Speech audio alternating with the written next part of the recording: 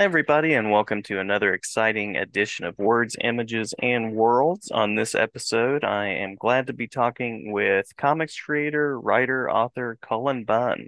Cullen, welcome to the show. Thank you for saying yes. Yeah, thanks for inviting me. I'm happy to be here. It is my pleasure. I appreciate your work. I'll name a couple of titles here at the beginning of the episode, and then we can, of course, talk about any that you would like to spend a little bit more time on. Currently enjoying, I believe it's called Labyrinth. Is that right? Lamentation. Lamentation. There we go. Sorry. Yeah. I was Okay. thinking some David Bowie there. Yeah, currently enjoying Lamentation, making the rounds on that. But you have Harrow County, Ghoul Next Door, Basilisk, and then you've also crafted in some shared universe licensed content material, Star Wars, Godzilla, Sabrina, Venom, Moon Knight. I mean, you've done a lot. You've done a lot of work. Yeah, I've been at this for long enough now. I've worked with almost every publisher and almost every sort of every character you might know. At least at some point I've touched most of those characters in some way. hmm hmm it's a very cool thing. Very cool thing. Um, so what led you to this world of writing in comics? I'm noticing a spinner rack behind you, appreciating that. Um, It's a very messy office right now. You know, I I've always loved comics. I've been a comics fan since I was very, very young.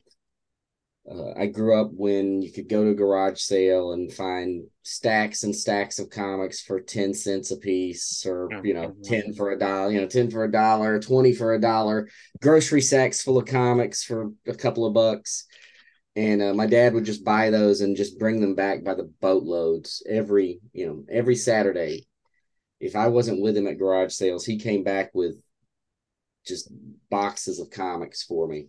So I was always reading comics. I always loved them. I always wanted to tell stories, and I didn't care if it was comics or prose, or I just didn't care what form that was. But because I love comics, it was a natural fit for me to give it a try. mhm. You tend to craft stories that have supernatural horror elements, suspense. So what do comics allow you to do as far as creating that sort of atmosphere? Well, I mean, comics are comics are interesting, especially when we're talking about the horror space of comics, um, because a novel allows you to really build that mood and the tone. A short story lets you really dig into mood and the sense of dread and what characters are really, really thinking about. Mhm. And a movie or a TV show really lets you lean into the visual aspects of it, and you can get that jump scare of the boo moment if you need it. Mhm. And comics play in this interesting space between those two mediums. It's You can dig into the I think comics really allow you to dig into mood and atmosphere if they're done right. Um, you can definitely get into a character's head depending on how you're writing the comic, how you're approaching those characters. You can't necessarily get that jump scare moment, but you can get a lot of the visual moments in the comic as well. So it's just Mhm. an interesting space. It's different than a novel or a short story. It's different than a movie, but it kind of has features of both. Yeah. Yeah. I love that description. Being someone who appreciates the novel, appreciates the film, and then loves comics as a medium. Love that description. Are there moments, I was going to ask about collaborators, so moments where you've written something, you share it out, and then you get it back in visual form and you're just pleasantly surprised or something catches you in a new way? Oh, it happens all the time. And that's probably one of the reasons I like working in comics so much is that, unlike, if you work in prose, it can be a very long process. If you Hmm. sell a novel, it's a long time before that novel gets published. Comics, on the other hand, have this sense of immediate gratification because I send the scripts out and I start seeing, the readers may not be seeing it right away, but I start seeing art right away. Hmm. And Hmm. and that's always exciting for me. And yeah, there's always situations where I get something back and it informs what I do going forward, just because I like what the artist is doing so much that I have to sort of make some changes and do things a little differently. And yeah, it's always that's every comic. There's always something I'm like, oh wow, I like what they did here. I just how they put a scene on the page, how they portrayed a character, how they designed a character. There's just it's always it's sort of a it's just a wealth of surprises and pleasant surprises, as you said. Yeah, Hmm. Hmm. And you mentioned that horrorscape. There's such a great history of horror in comics all the way back to EC. Um, yeah, and Lamentation kind of holds that for me in a way. It kind of harkens back in some ways to sort of the slasher comics, the horror comics. yeah. Um, It's a weird book. I mean, I'm not gonna I'm not gonna lie. Lamentation's a weird one, intentionally so. I wanted to lean into some weirdness and some surreal moments. I didn't want to I didn't want to answer all the questions. I don't like answering all the questions that readers have. I think that mhm. I don't like when a movie or a book answers all the questions I have. So I'm certainly not going to do it in my own work. Yeah, Um, yeah. I prefer to wonder about it and speculate on it, and and Lamentation has some of that, and it definitely has some of that slasher or giallo feel to it. It's it has that moment, those kinds of moments. It was a fun book to do. It just I don't know how else to explain except to say it's a weird one. Weird is good. Weird is Yeah. good. And there's a nice history of that as well. I think didn't EC publish something called Weird Tales or Strange Tales or something Oh like yeah, that? they I mean, did. that's Yeah, yeah. they're they did. Well, they didn't do Weird Tales. They did uh Tales from the Crypt and Tales from the Hmm. Vault and Vault of Horror. I mean, and those kind of books. And then Warren Publishing did Eerie Magazine and Creepy Magazine, which were both comic magazines, and Weird Tales going back, you know a very that was a pulp magazine, so it was prose, but yeah, Hmm. it leaned into some weird. There were some very strange stories in those magazines, and that Yeah. magazine's still going on today. It's Mhm. Weird Tales still is still published to this day. Yeah, yeah. There's something about the strange and the mystical, and Yeah. as you said, the unexplained portions. You get to the end, and I think that sparks conversation to have a few of those pieces of the story that you're still going, well, what did that mean, and what if that did happen? So, Right. And then you get um, in arguments with your friends. No, that's not how it is. This is what it is. And those are fun arguments to have. And you can, I like that side of things. I've yeah.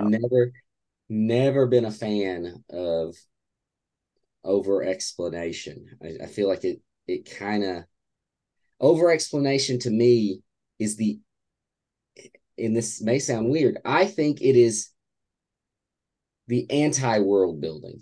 I think Hmm. really explaining these things takes a reader right out of the world, knocks them right out, because now I'm not living in that world with with the characters. I'm being taught about the world, and Hmm. I don't like that. Yeah, yeah. That makes sense. That makes sense. So I'm always cognizant of the fact that I start these talks and I mention some of my favorites. Mm-hmm. But I also like to give folks the chance to share some of some of their most positive experiences. So any titles, collaborations, or experiences that sort of bubble to the surface as being favorites among what you've done. Well, I mean, yeah, for sure. I mean, it's in the two titles I'd mentioned. Both of these titles were books where the publisher let us do what we wanted to do. We were able to tell the stories at the length we wanted to tell them. We weren't shortcutted because of some event. or some Mhm. comic book crossover. And that's The Sixth Gun, which I did with Brian Hurt from Oni Press, and the book ran for 50 issues in the main series plus some spin-off series. It's still one of the books. If someone asks me, I've never read your work, what should I start with? I'm going to tell them you should read The Sixth Gun, or I'm Mhm. going to tell them to read Harrow County. And Harrow County is the same situation. We knew what we wanted to do with the series. We knew how long we wanted to be in that world. And, we did a 32 issue series, plus some spinoff stuff. And nobody told us, no, no, can't do it now. You got to stop. Or, Mhm. or we don't like ghosts. We prefer robots, that kind, we didn't have that kind of notes because it was our material. It was our, you know, it was our world. Yeah, yeah. But I love the range of what you do too, as far as like the really edgy horror all the way to Ghoul Next Door, and then I mean Godzilla versus Power Rangers work. So it's an interesting and really entertaining range. Yeah. Like a book like Ghoul Next Door, I don't, I really like the idea of horror books for middle readers, younger Mhm. readers. I really like that concept. I like exploring the fun side of these spooky stories. And that's what Ghoul Next Door, and it has a sequel called Up to No Ghoul. Those were, books for spooky kids or spooky kids at heart, whatever, then you don't Mhm. have to be a kid to enjoy it. I like that. I like doing those kind of stories that my goal at least is that you don't dumb it down for the kid. It's the kids got it. Kids understand this. They Oh they get yeah. what's going on, and they like being scared. Kids like being scared, so do it in a kind of fun way. And then yeah, books like Godzilla or any of those are books. Typically, it's especially with Godzilla, it's a character I've loved since I was a kid, so I'm never going to turn down a Godzilla book if I can help it. Yeah. But you've worked on some of my favorite characters from Marvel as well. Moon Knight being one of those. Moon Knight is just one of those characters that has such interesting possibilities and doesn't feel like kind of the cookie cutter character. I mean, you can do really interesting things with those stories. Yeah, Moon Knight was a fun character. I was always a little sad because when I got the Moon Knight project, they told me right off the bat, you have 5 issues. That's all anybody gets on Moon Knight at the time that we were doing that I was invited to write for Moon Knight. You have 5 issues. And I was always a little like, I really want more Moon Knight. I don't want just 5 issues. I would like to write Moon Knight for a while. Um, and in fact, the first thing I ever pitched formally, I mean, I sent some pitches out to Marvel that never got any attention. But the first thing I ever like face to face pitched to an editor was a book called The Macabre Moon Knight. And it was, dark moon. It was horror stories with Moon Knight as the lead. It didn't get picked up.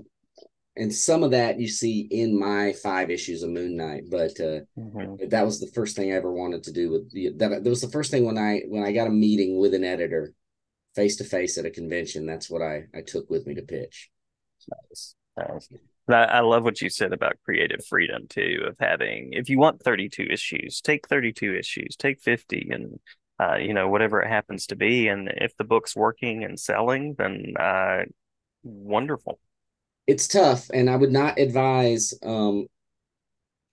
writers who are trying to break in or creative teams who are trying to break in right now.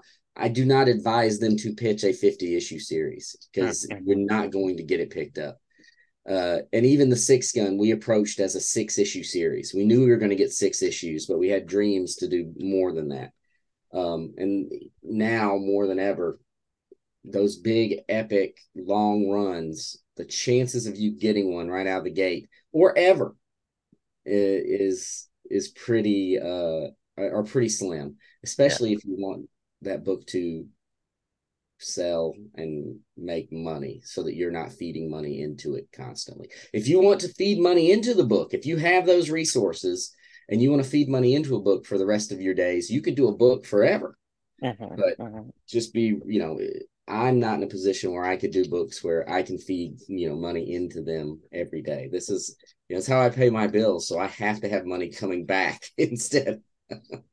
Yeah, absolutely. That makes sense. Makes total sense. And it's a full market, which is good in some ways for the reader side, but then yeah, um, challenges for the creator side, I'm sure. Yes, right now it's tough.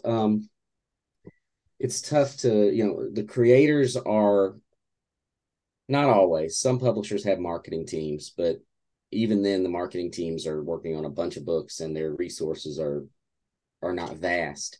So the creators do have to do a lot of their own marketing. And that's fine, except when social media is such a nightmare right now. I Hmm. mean, marketing on social media is, in my opinion, probably dead, or it's at least dying. And it's gonna and figuring out, how do I market my books? How do I let people know these books are coming out? That's the challenge that any creator. It's the not fun part of being a creator, because what I really want to do is just tell stories. But Hmm. half or more of my time is spent trying to figure out, how do I get people to read these Right, stories. right. Yeah. Yeah, well, and I'm glad to do something like this that puts out word on, YouTube and Spotify and places like that. But I think it would be really cool if someone out there, not me, because I would not want to put out these fires, but somebody would just create a social media landscape to celebrate comics or stories or literacy or something like that. Now, who would want to take that on and, go around with the fire hose, sort of A making mad sure that person. exactly. Yeah, not me. But that tends to be what I do with social media anyway. I curate things that I like. I don't like to get into arguments with people, so it's nice to treat it more like an art gallery than Yeah, a shouting match. and I agree with that. But even then, I just feel like the ability to get the message out with how they're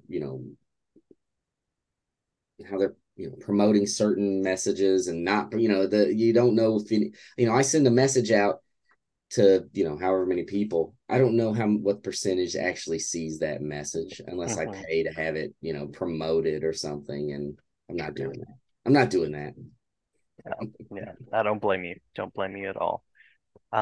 So I'll encourage listeners out there, speaking of, to check out your work, to check out the shared universe things that you do, the edgy horror things that you do, and then again, books like Ghoul Next Door. I was a middle school teacher for 8 years, so I just love it when I can find a book that has that accessibility. There's spookiness to it.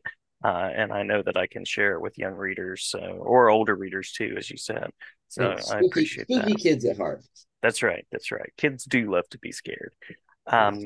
The last official question, and then we can hit anything that we've missed, is that promo portion where we can talk about current or upcoming works, current upcoming events, and then web spaces where people can connect and follow Sure. along. Sure. Yeah, I mean, I'm looking to my right now, just because I have my bulletin board of all the projects I'm working on Hmm. and what's currently coming out. Yeah, I mean, I've got a number of books that are coming out right now. I'm doing a book for Boom called Ghost Lore, which is a 12 issue supernatural sort of epic ghost story. That's, I think, is a lot of fun and is a little different from what you might expect with any kind of series, because we tell it's the concept of it is, what ghost stories do ghosts tell.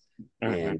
And so every issue we have an ongoing story in the series, but every issue we also have a 5-page ghost story that another artist comes in and draws. And so we're really getting some interesting dynamics between the short stories and the main story. It's a lot of fun, and there's a nice interplay between the different styles of art in the book. I think issue 4 of that is just getting ready to drop, so it's just started, and I'm pretty sure you can probably still get those at your comic shops. Um, and I'm doing a book in October called The Midnight Show, which I'm doing with my longtime collaborator Brian Hurt, which is a horror series, a 4-issue miniseries that kind of follows classic movie monsters in sort of a new a new setting. I think will be it's I call it a popcorn comic because it's the kind of comic you should eat some popcorn and while you're reading it. And it's Mhm. got some meta moments in terms of filmmaking and stuff like that. And it's sort of a Monster Squad if Monster Squad was R-rated and really, really violent. I Yeah. mean, Yeah. Monster Squad was plenty violent, but this was even. I mean, this is pretty violent. Um, Ironically, I thought about Monster Squad when you mentioned this book. yeah, So it's the very much connection a is already there. yeah, it's very much a it's Brian and I both love Monster Squad. We love movies like Waxwork, and this is that kind of thing for us. But interestingly enough, we took it, and even though it's a mini series, we have this big world that we've developed behind the scenes of the Midnight Show that I don't know. Hopefully, we'll get to explore in some way. Um, and then I have a in October, I also have a collected edition of Regression, which is a Hmm. horror series I did for Image. They're doing a hardcover collection in October. You can get the entire series if you haven't read it. It's a book I'm really proud of. It's really, if you like weird, it's a very weird book that deals with reincarnation and past lives and demonic cults um, and the falsehood of our sense of time. It's a very cool book, I think, and I'm excited that people who haven't had the chance to read it can get this hardcover and read it. And then yeah, I'm working on a lot. I'm working on dozens and dozens of other books. Uh, Hmm. the best place to keep, I am on social media just about everywhere as Cullen Bunn, but more and more I'm dialing that back because I just don't know if there's the value of it. Hmm. Um, but I have a website, cullenbunn.com, that you can visit and get news and links to everything else that's associated with me. I have a newsletter that I put out every week, every Monday, and it will tell you everything I have coming out. It will tell you the code names for the projects I can't announce yet, and you can try to decipher what those projects are. And then I just talk Love it. about I talk about the writing life and what that looks like, and sometimes just what's going on, in the day to day for me and struggles and triumphs. But it's a free newsletter you can read it, and it's a you can get to that from my website or it's just on Substack as Cullen Bunn. And I have a Patreon that if you really want to dig into the behind the scenes stuff and see scripts and how tos, I have a Patreon that's Cullen Bunn.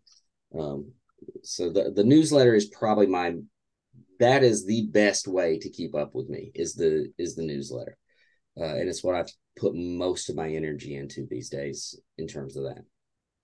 Great, great. I'll make sure in the podcast description to link all those things. And did I miss anything that you want to make sure to mention before we close out? No, I think like I said, it's there's a lot of stuff coming that I can't talk about, but but yeah, I think you covered it, man. All right, all right. We try and we try to do so in a brief way that's not a 3 hour show. So, um, thank you so much, Colin. Great to meet you, and looking forward to all the things to come. Well, I appreciate it. Thanks to to your listeners. Thanks for if you haven't checked out the books, I appreciate you looking into them. If you have, thanks for the support. It means a lot.